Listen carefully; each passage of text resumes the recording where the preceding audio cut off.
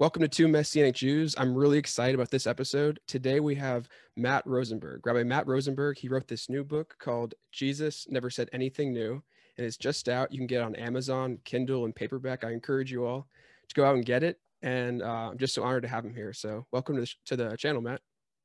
Thanks, man. Thanks for having me. Absolutely. So this is, I love the title. You know, it's actually a great starting point to any conversation, and really a conversation starter. You're just reading this in a coffee shop. What's that? Right. So I really want to know, like, why'd you decide to title the book this way? I mean, it sounds for many people could be provocative, but yeah. So just right there, what do you mean? Jesus never said anything new. Yeah, it's intentionally provocative. Yeah. But I think it's equally true. And I found in conversation and preaching, and the book's written primarily to Christians about Jewish context of Jesus. So I was trying to get to the heart of, my heroes, David Stern, in Jerusalem, and his book Restoring the Jewishness of the Gospel framed a lot of things for me as a kid. And when I first started studying theology myself, it's the same idea that there's a Jewishness that's been removed from the gospel that needs to be restored, because in order to understand the person of Jesus and to understand what he did and why he did it, what he came for, you can't disconnect it from Jewish thought and practice, since that's the world he was in. But for a lot of Christian theology, it's incredibly disconnected. And so I was looking for a way to, I think I went into more specific examples than Dr. Stern did. But really the same idea. How do we restore Jewishness back to this very Jewish person who's also the God of the Jewish people, for a majority of the world that is fully convinced that he's entirely separate from Judaism and the Jewish people?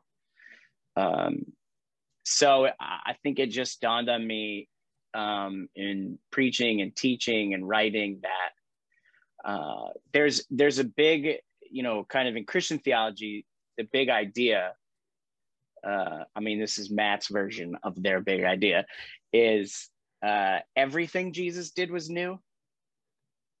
And it's part of the disconnect.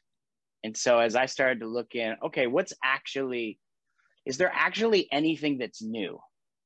And of course, the two places that come up are, you have heard it said, but I say, is where people say, well, he's saying, you've heard it said in Judaism, but I say, so these are all new statements. Or the verse, I give you a new commandment. Right. Yeshua says. So those two places are kind of a starting point. And as I worked through it, I found that but I say, according to Jewish theology and first century Second Temple Judaism, which is the world that Yeshua is a part of, you find contemporaries saying all the same things in Jewish thought. So there's nothing new in those statements. So you have to do it with, why does he say, I give you a new commandment? But then reiterates, Leviticus 19. And you find, I think the way revelation works is just because something is revealed to us, or we're enlightened by an idea that we either understood as the opposite to be true, or now it's just something we didn't realize and now we realize is true. Well, it's new to you, but is it new in the universe? I think King Solomon argues in Ecclesiastes that there's nothing new under the sun. There's just the reiteration of the same things. And so the more I have dug into that idea, Jesus never said anything new. There's nothing in his content that is explicitly new, but there's a reframing of what the Pharisees and the Sadducees and his disciples, there's a reframing of what they thought they knew, that feels new. But the more I look into first century Judaism and read about first century Second Temple Judaism, the more I find that there's contemporaries, rabbis who are teaching the very same things, but they're not saying, I'm the way, the truth, and the life. Mm-hmm. No one goes to the Father except through me. So is that new? Well, it's strange and it's jarring and it's frustrating. But the idea that a savior is going to come, a Messiah is going to come, there's all kinds of opinions of what that actually means, but it's not new. And the reason why that's frustrating to Christian theology is because so much is hinged on the idea that it's totally brand new.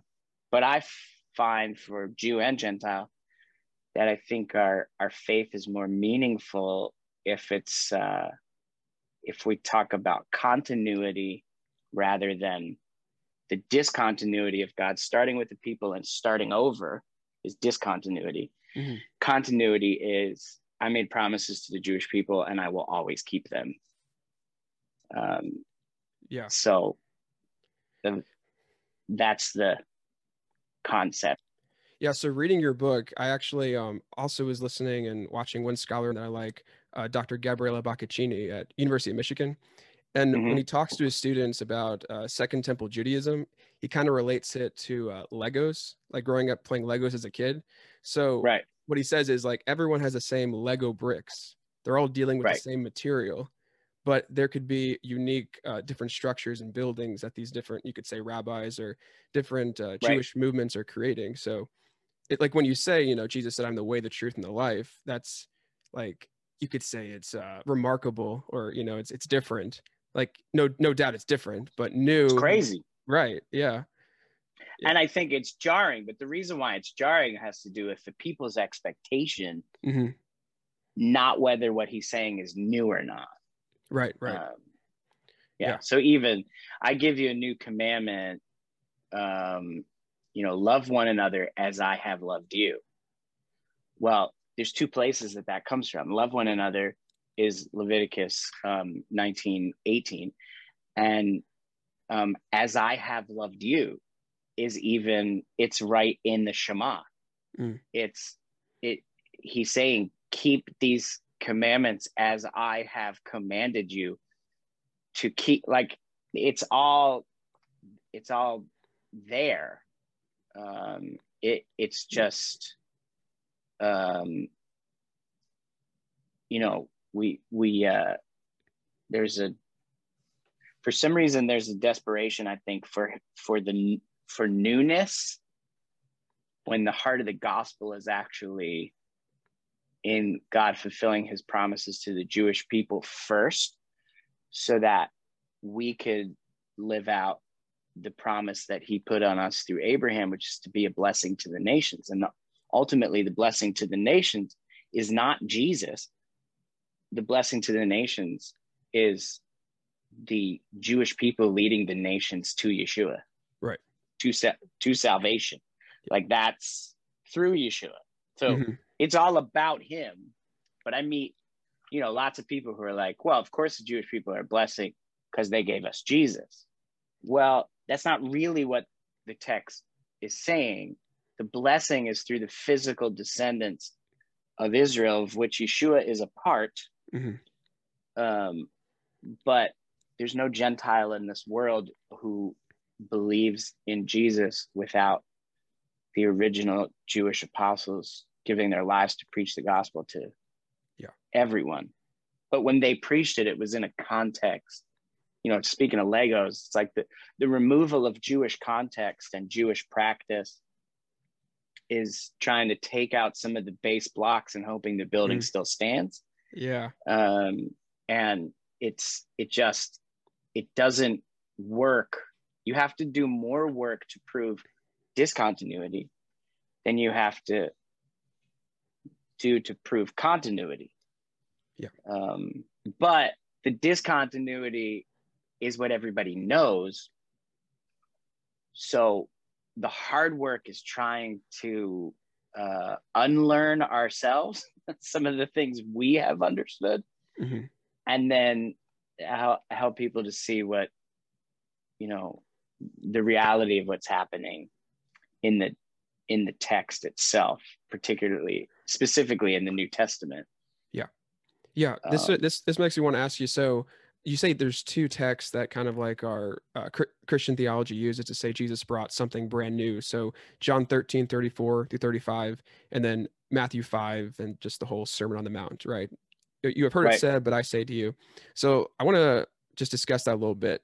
So after reading your book, I did, you mentioned Pastor Andy Stanley a lot and interacting with his work. And then so I just had to read Irresistible, which is not about dating, but it's and but yeah, it's a whole. But after reading it, I was gonna count like, okay, how many times does he say new? It's all over the book, and from reading that book and then reading your book, it's like I can see even more how much you're interacting with this kind of idea. And so one of the things he brings up, Pastor Stanley brings up, is on page 196, talking about John 13. He says, Jesus didn't issue his new command as an additional commandment to the existing list of commands. Jesus issued his new commandment as a replacement for everything in the existing list, including the Big Ten. Just as his new covenant fulfilled and replaced the old covenant, Jesus' new commandment fulfills and replaces the old commandments. So this really gets at kind of like the heart of the idea that you're responding to. It's not, I think Pastor Stanley's, he's not saying something that radical. I think what he's doing is he's articulating really well what a lot of people already believe.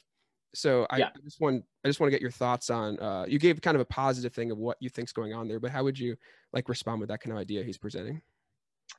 Yeah, I mean, the thing I love about Andy Stanley is his clarity and simplicity. It's really hard to make complicated ideas simple. And, sometimes when we present a simple idea, people don't realize the work that goes in to a complicated idea and trying to make it simple. And he's brilliant. And the thing that's interesting to me about Irresistible specifically is we 100% agree on the conclusion. The conclusion of his book is he rephrases, love one another as I have loved you, to a really great question, which is, what does love require of you?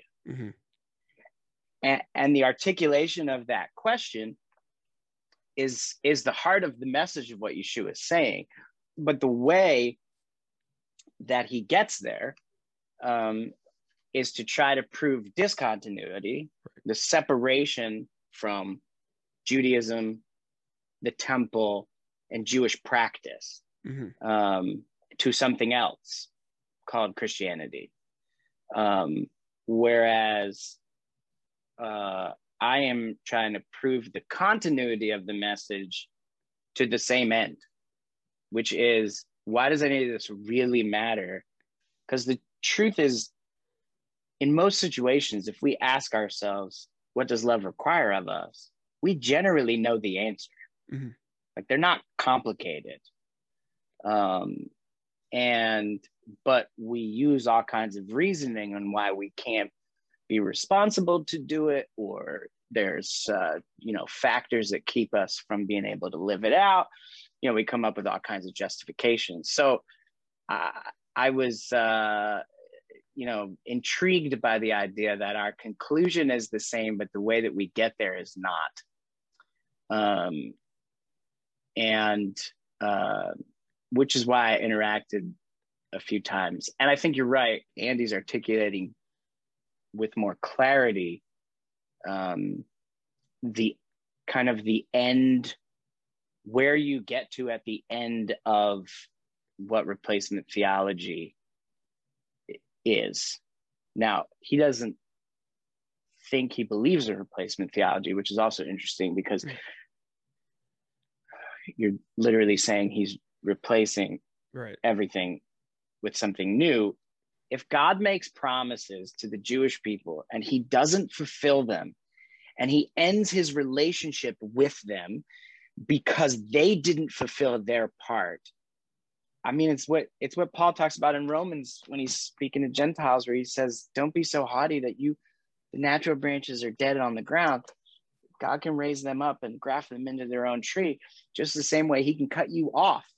Mm-hmm. Like, if he doesn't keep his promises to the Jewish people, then he's not dependable to keep his promises to Gentiles either. Mm-hmm. So the context hinges on the idea that he is always faithful to a remnant of people who do the right thing. And the majority never does the right thing, ever. That's the nature of majority and minority. Yeah. I mean, in our culture, it's easier to do what the majority says. But the minority or a remnant is always, there's always a faithful group. I mean, the history of the Jewish people, the smallest remnant we've ever had is Joshua and Caleb. Of their entire generation, 2 guys. So, he lets it go pretty deep, but he doesn't end. Joshua and Caleb lead their children and their friends' children into the promised land. And if God ends his covenants, I think the mistake is understanding that the new covenant, which when Yeshua says it in the context of Passover, he's quoting Jeremiah 31. Mm-hmm. And the new covenant is just like every other covenant that's first made with the Jewish people. So the new covenant is not all these old covenants are bad. In fact, the word old covenant's never used.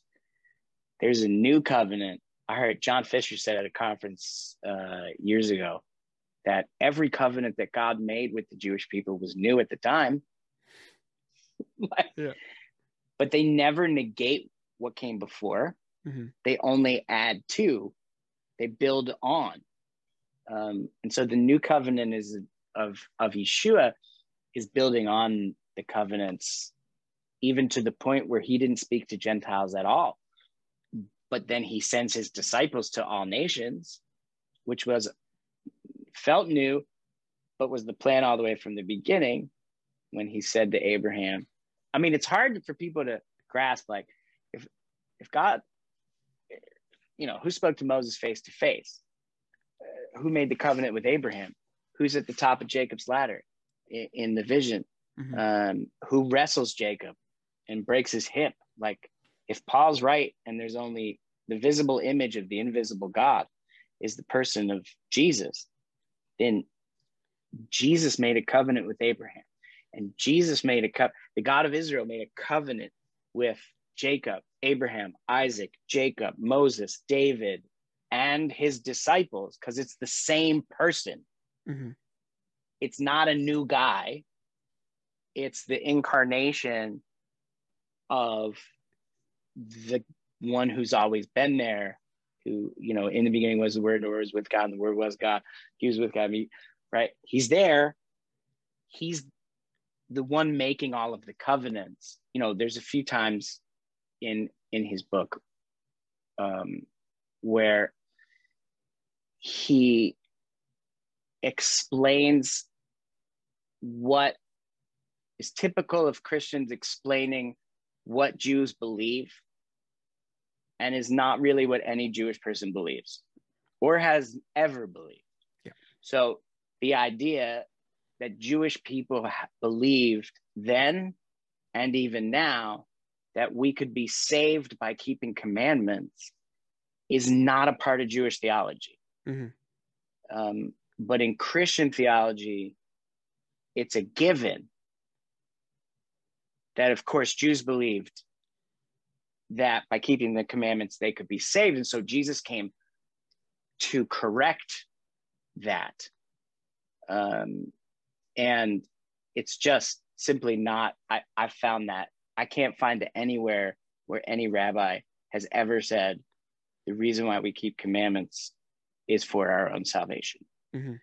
And if so I can interject there real quick, it changes. Yeah. Yeah. Like on this point, in 1977, E.P. Sanders, professor, he was at Duke for a long time, but he wrote the like, it changed scholarship essentially, Paul and Palestinian Judaism. And I think what's happening is that in scholarship, scholars are recognizing that because of development in Second Temple Judaism, Jewish people believed in God's grace, did the commandments out of a love for Hashem and the mercy and grace he's bestowed upon us. But that scholarship isn't filtering out to the church. So I think we get this kind of misunderstanding a lot of times that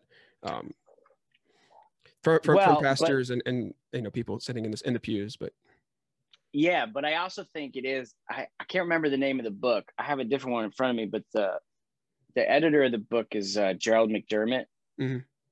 And in the introduction, it's about the this. Yeah. What's the title? Yeah, Understand Jewish Roots of Christianity. That's right. Yeah. So in the introduction, he says something super interesting to me, which is it's really since the Holocaust that there's a renewed interest of Christians in Jewish thought and practice, because the Nazis aren't Christians, although the perception in the Jewish world is that they are.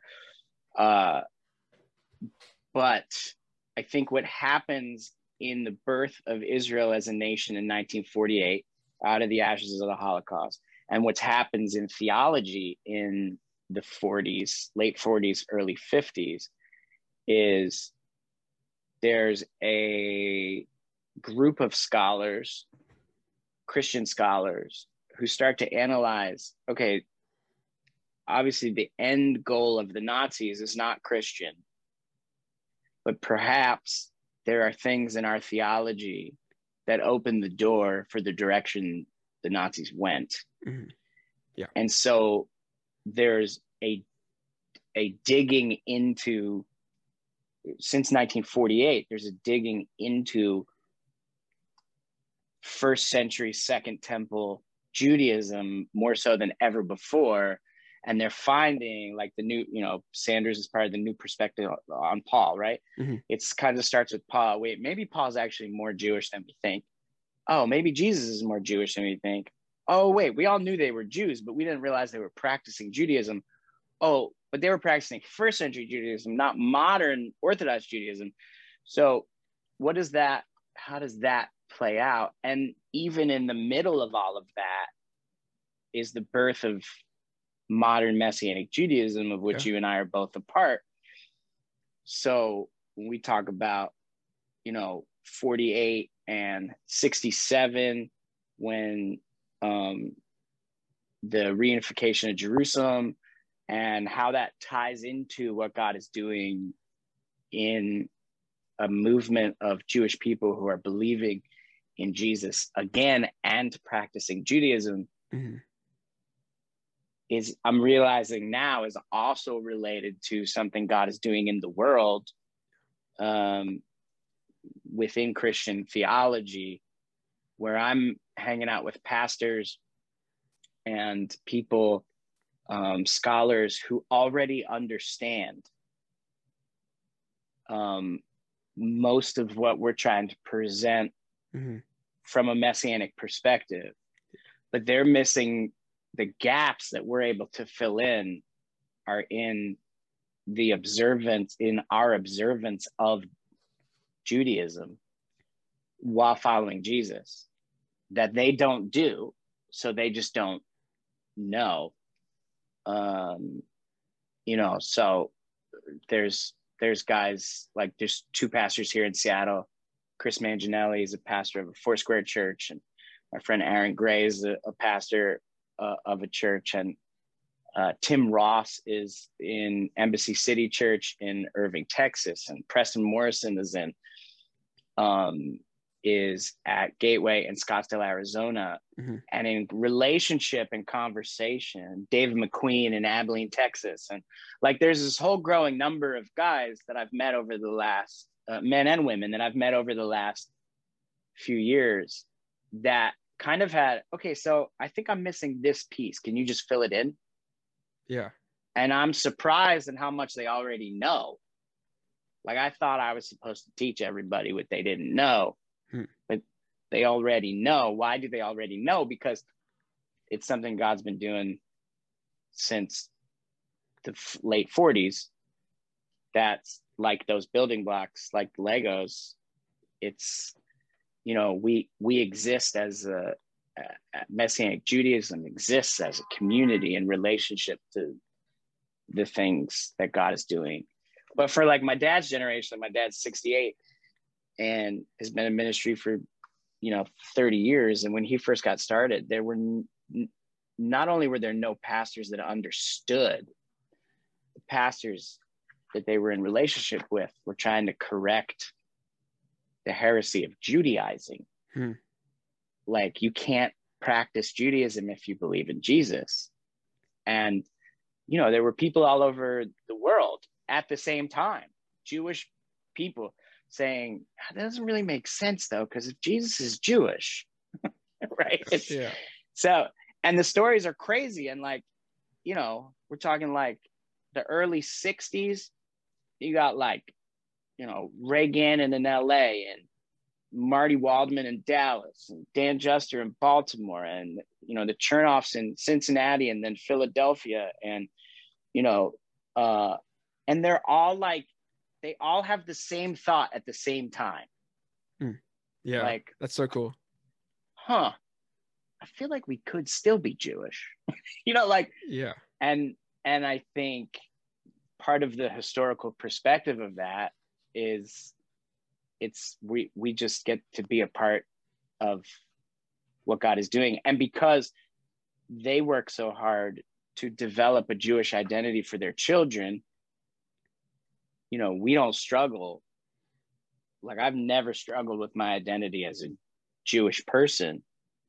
I think around 8 years old, I was shocked to find out that not all Jews believed in Jesus. I was like, I don't understand. Why wouldn't they believe in our Messiah? Like, it was very confusing.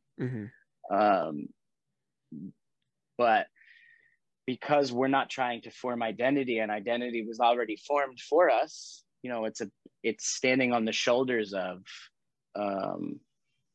the hard work that they put into identity.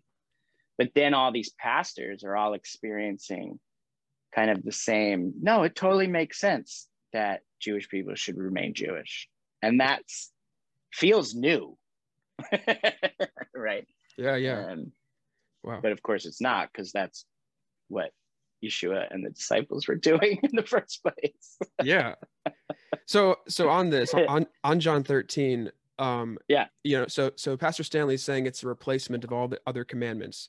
And what you're saying is that in your experience with churches and pastors, that they already are like 3/4 the way there of what, and you're just bringing them a little further. So what is it that you're, or do you have to point out that Jesus's commandments or his commands, specifically John 13 or Matthew 5:17 through, the chapter, like what's effective, I guess, in communicating that 1/4, pushing them over and saying, this isn't a replacement. This is in continuity with the Hebrew scriptures, and Jesus is practicing Judaism, encouraging his Jewish followers to continue with this.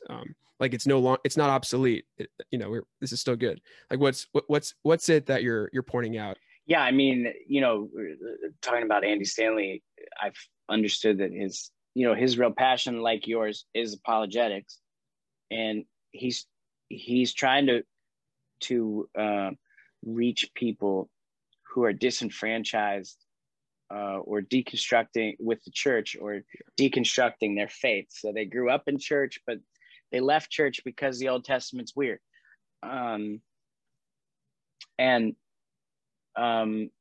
his apologetic is trying to leave the Old Testament really just for a minute and say, let's focus on the resurrection, because if the resurrection is true, then you'll believe everything else, right? But I'm not going to get you to believe in the resurrection by trying to convince you that Jonah was swallowed by a whale. So let's just leave that. Let's focus on. He's right there. From an apologetic standpoint, yeah, right? Yeah. You start with the resurrection, yeah, and you work backwards. Like that's, but a lot of people are trying to start with, you know, creation versus evolution, and it's not that they're wrong. It's just the wrong place to start. And so I appreciate that that perspective and agree.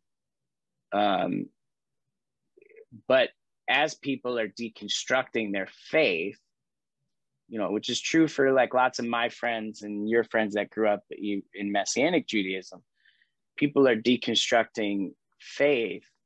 I think it's an awesome opportunity to set the foundation right. And so, you know, it's simple things like the Pharisees aren't evil. And people don't realize how much a simple idea like that affects how you read. Absolutely. The text. You know, one of the things I talk about in the book is Luke 15, which is the, you know, 3 parables: the 99 sheep, the lost sheep, the lost coin, and the prodigal, which is really about 2 sons, not just the prodigal. So there's 3 stories that Yeshua tells. And why does he tell it? Well, it says in Luke chapter 15 verse 1 that the Pharisees were angry that he was eating with sinners. So he tells 3 stories. And the way we typically, like I've preached the story, people in commentaries, we actually reverse the point of his story, the point of those 3 stories. The point of the lost sheep is not that he goes to find the one lost sheep. The point of the story is that he leaves the 99. And he's saying to people who are, so if they're angry because he's spending time with sinners, it implies that they don't believe that they're sinners. Right? Yeah. That they're somehow righteous and without sin. And so his answer is 3 stories. I'm going to leave the 99 because they don't need me. And I'm going to go to the one who does. I'm going to leave the coins that the woman has in her hand and go after the one coin who needs to be found and knows he needs to be found. And then he tells a parable of the 2 sons. And the 2 sons are, one is a prodigal, which the definition of prodigal is actually spends all his money, not that he runs away. He goes and spends all of his money. But the end of the story and the point of the story is the older brother, not the younger brother. And the older brother, once his brother returns, says, you know, to the father, I stayed here and did everything I was supposed to do, and you've never killed the fatted calf for me. And the father just says, look, your brother was lost, now he's found, just come into the party. And the story ends without resolution. We don't know if the brother goes in. We don't know if he stays out. But Yeshua is standing in front of people. You know, you have to understand a little bit about inheritance in the ancient Jewish world, in the ancient Near East. Inheritance isn't about getting the stuff. Inheritance is about the responsibility to provide for the people in your house. So the younger brother and the older brother both want their father dead. The younger brother comes and says, I just want you dead now, so I'll just take my part. The older brother is doing everything he's supposed to do through compliance, but hates every minute of it and is really just waiting for his father to die so that all of it will be his. And the dilemma is, Tim Keller wrote an awesome book called The Prodigal God, and he breaks down some of this stuff about the story. He says, somebody goes to look for the lost sheep. Somebody goes to look for the lost coin. Nobody goes to look for the prodigal. And the implication in the story, and if you understand inheritance in the ancient Near East, it was the older brother's responsibility to go find his brother. It's the older brother's responsibility to throw the party when his brother returns.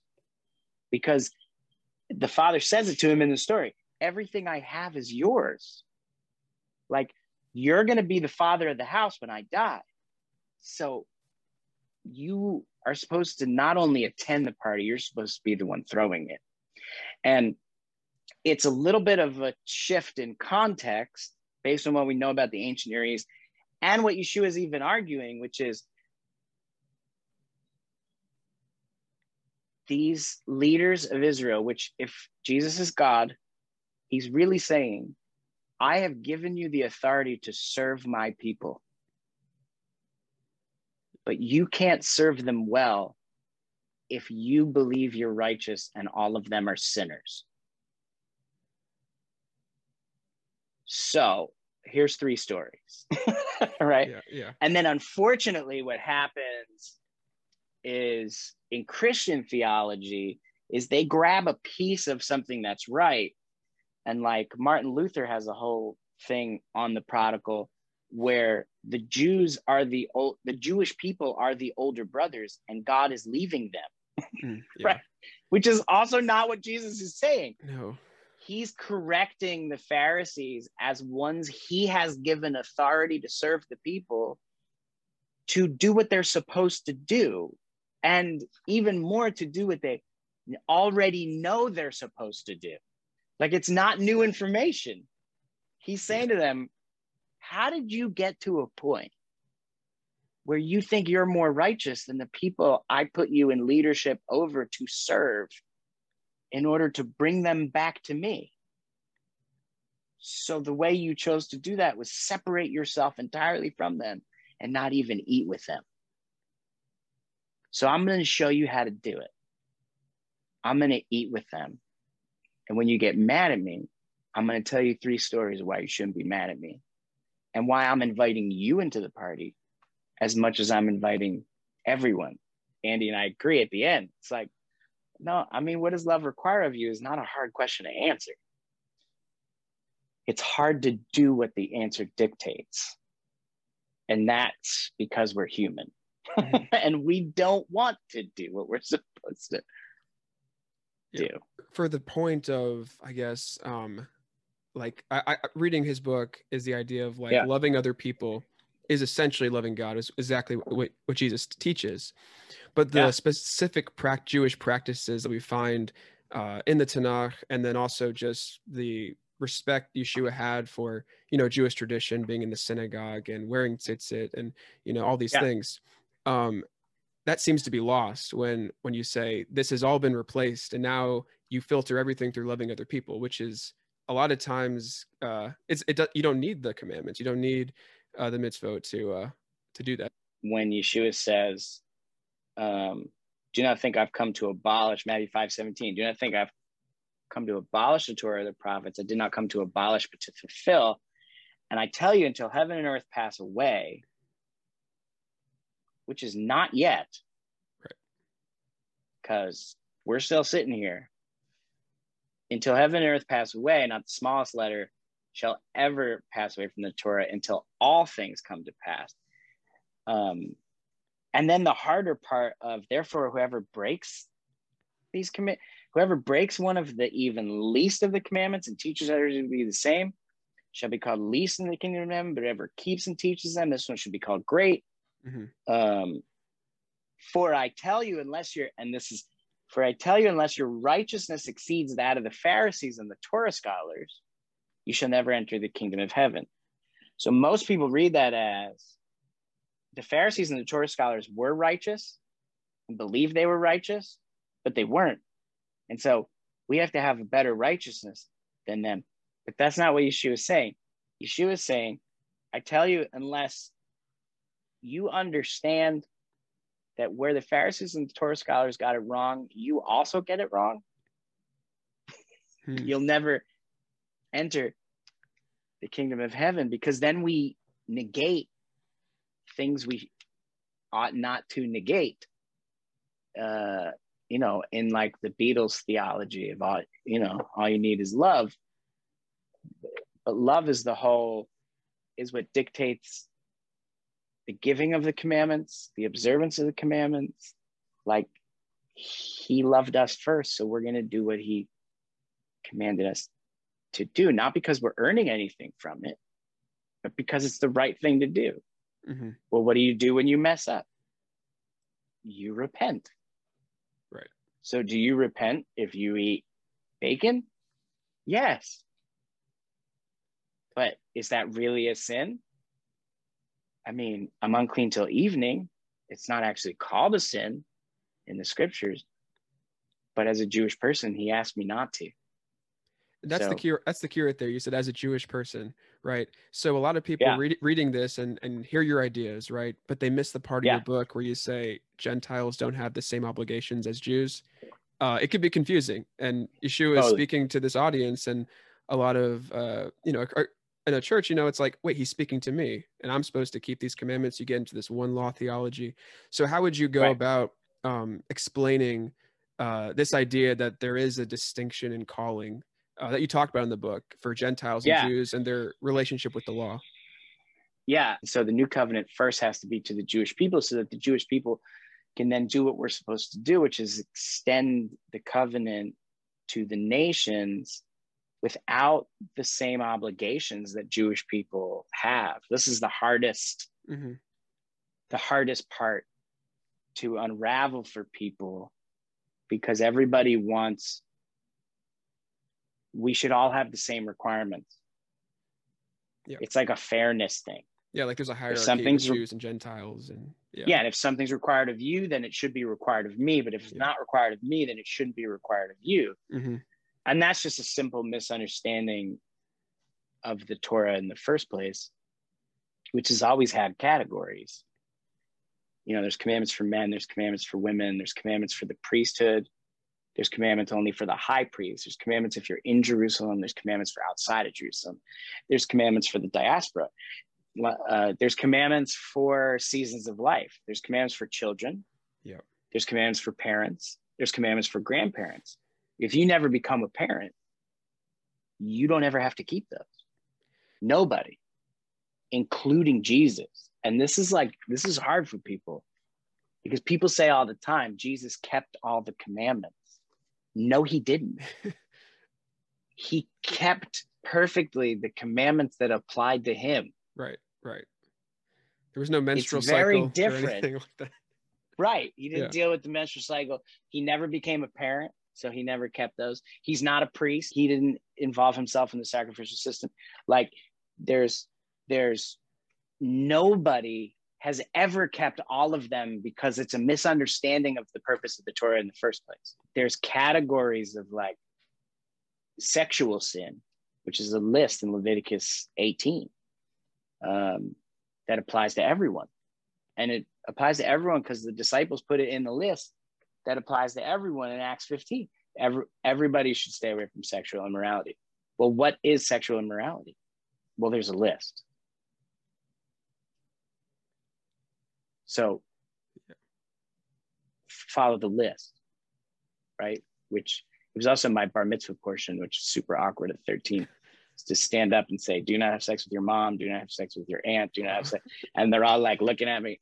So weird. But how is that Darash? Yeah. So basically, don't do anything that you wouldn't do anyway, because that's gross. But it's also why morals and ethics change over culture. Mm-hmm. So, those things can't. Even when culture shifts, you still can't have sex with your mom. Like, that's part of, the application. And then Jew and Gentile, male and female, Jew and Gentile, there are different things that we're supposed to pay attention to depending on where we come from. And it doesn't mean Gentiles can't keep commandments that they want to keep. It just means you have to you should take into consideration what you're actually doing and whether it's a conviction that comes from the Holy Spirit or something you feel like you have to do for a reason that doesn't come from the Holy Spirit. And that's, we all decide, I'm just going to do this because the Holy Spirit told me to. And then it's like, but did he? Okay. I don't know. So would you say then that it's like a covenantal responsibility for Jews to observe the Torah because this is what's God given us as people, but for Gentiles, Totally. It's not a covenantal responsibility, but they have the freedom to participate, within our community, observing Shabbat, the festivals, kind of like, I mean, I would assume like at your congregation, Jew and Gentile worshiping together. Yeah. I mean, the danger is always, I've just found there's well-meaning Gentile believers in every Messianic congregation that believe that they were taught wrong and that Gentiles are in sin for not keeping the commandments. Yeah. And we can't abide by that because it's not true to the text. In my ministry, I've helped a lot of Gentiles who came to Messianic Judaism because they thought everything was wrong, find freedom in the idea that they're not obligated to the same things that we are obligated to. But I think there's something important that I think we're meant to press into more as a Messianic community. It's not shunning Gentiles who want to keep practices of Messianic Judaism, but it is coming to a healthy place of understanding that there are obligations that are meant for us as a people with a specific purpose. And there's a lot of room within those obligations for all of us to actually practice them in different ways without judgment. Mm-hmm. And you're not keeping Judaism right, or you're not doing what I'm doing, so you must be wrong. Like there's a lot of room in the design of what observance is, and helping everybody understand the importance of identity connected to relationship with the God of our fathers, who's trying to help us see ourselves the way he sees us. But we get distracted by things that we think we're supposed to do, or things that you're doing wrong that are embarrassing to me. Mm-hmm. Because, what kind of Messianic Jew has a Bruce Lee poster behind him? It's embarrassing, right? That's how some people, I love Bruce Lee, so I'm not embarrassed by it at all. Yeah. But there's presuppositions we have with each other that are not biblical at all. Mm-hmm. That's good. That's good. While we argue that everything in my life is biblical, right? It's come on, it just can't be true. It's harder than that. It's never that clean. It's mm-hmm. never right and wrong. It's never either or. It's almost always both and. It's like there's tension, which Andy talks about all the time in his messages. There's tension that we're trying to get away from, that God designed for us to hold. Yeah. And we're like, but I don't want to hold the tension. So you drop one side or the other, but the tension's actually where we're supposed to live. Keeping commandments is not supposed to be easy. The 2 commandments, which was not new, and Jesus broke them down to 2 because mm-hmm. all the other rabbis at the same time were breaking down the same way. Yep. All the commandments fall under 2 categories. They either have to do with loving God or loving your neighbor. And we get stuck on who is my neighbor. Which one am I really obligated to? Mm-hmm. Right? Because that person or that color or that culture or that, they're not really my neighbor. Right? It's like and God's like, oh, so simple. Just love God and love everybody. Yeah, right? This is what I like about your book. You talk about how Yeshua is the author, of course. He's the God of Israel who who's the inspiration behind the Tanakh, and he came on the scene Yeah. to say that's what I meant when I said it. And so Yeah. in John chapter 13, when he says, love one another as I have loved you, it seems like he's elaborating on the exact intention he had behind it. Yeah.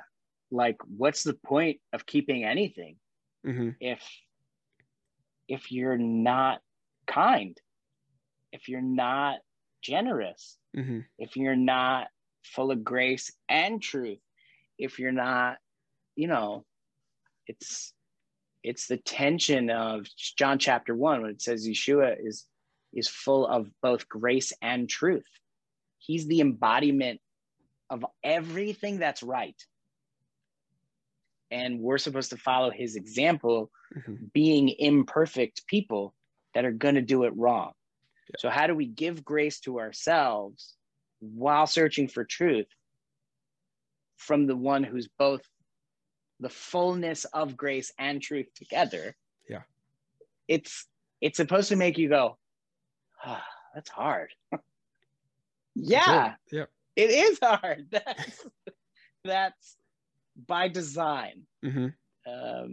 And because it's hard, it's why you end up with minorities and not majorities, because people over the course of history, people run away from hard. Yeah. It's not just millennials' fault.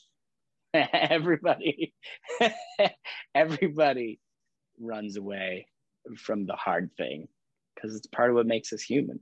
And it's part of the love that God has for creation to say, I'm never going to give up on loving you the way I want you to love me. And, you know, I love John 17. It's like Yeshua's about to die. And he just says to his disciples, which feels very parental, because I say it when I go on a trip.